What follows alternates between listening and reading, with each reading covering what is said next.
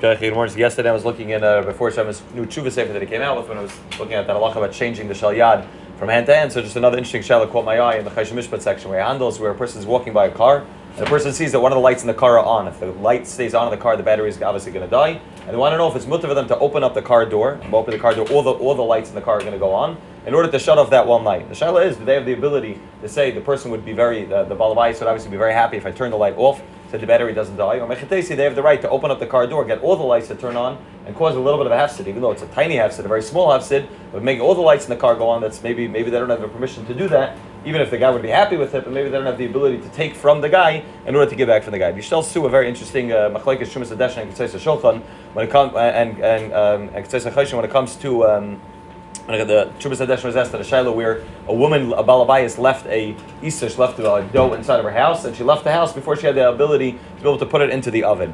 And the Misharis, the one who's sitting in the house, realizes that if she doesn't put it in the oven soon, the dough is going to go bad. And she wants to know if it was mutter for her to take the challah off on her own and put the challah in the oven on her own. So shiloh was, if she's allowed to take the challah off, it's not her challah, she doesn't have the ability to take it off.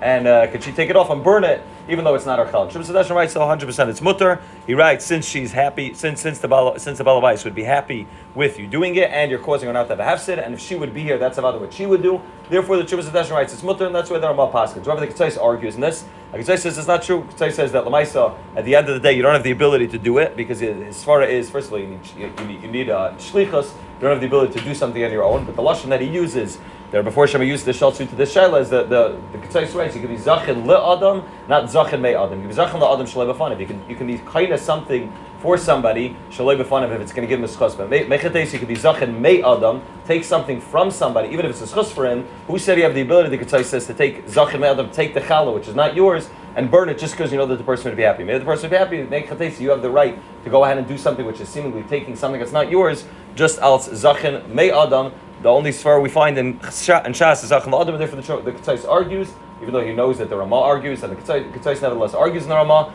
and he argues in the Chumas Hadeshin and holds it would be Aser. However, before Shema just speaks out, that the Shulchan Aruch speaks out in Chayshim Mishpat that if Lagabe taking something that you know that's very, very small, you know it's something that the person is totally not makbar on. You're walking by a person's property and there's payers that are there, that you know the guy has no hakbad in it, b'chlal, it's a derech that nobody's makbar in it. The Machaber Paskins is mutter to do whatever midas chasidus from the Yishalmi that a person shouldn't do it, even though it's mutter halachically. Midas chasidus is not to take it. However, before Shem writes, in this case, avad midas chasidus does not apply. The guy's definitely not makbar. Nobody's makbar, and you're opening up the door. The tiny drop of hesed is going to cause to the battery by having all the lights go on. Nobody's makbar in it. And he writes, avada, a person would be very happy that you do it. And therefore, it's not shaykh the midas chasidus when you're helping the guy. And he writes, not only that, besides from Mashavas Aveda, we're helping the guy return his battery, making sure the battery doesn't die. He writes, it's also leisamad al dam re'echa. Writes, the Chavetz Chaim writes before he said leisamad al dam re'echa is also talking about maman chaverai. And therefore, he writes, it would be what there. He writes, if by opening up the door, the car alarm is going to go on.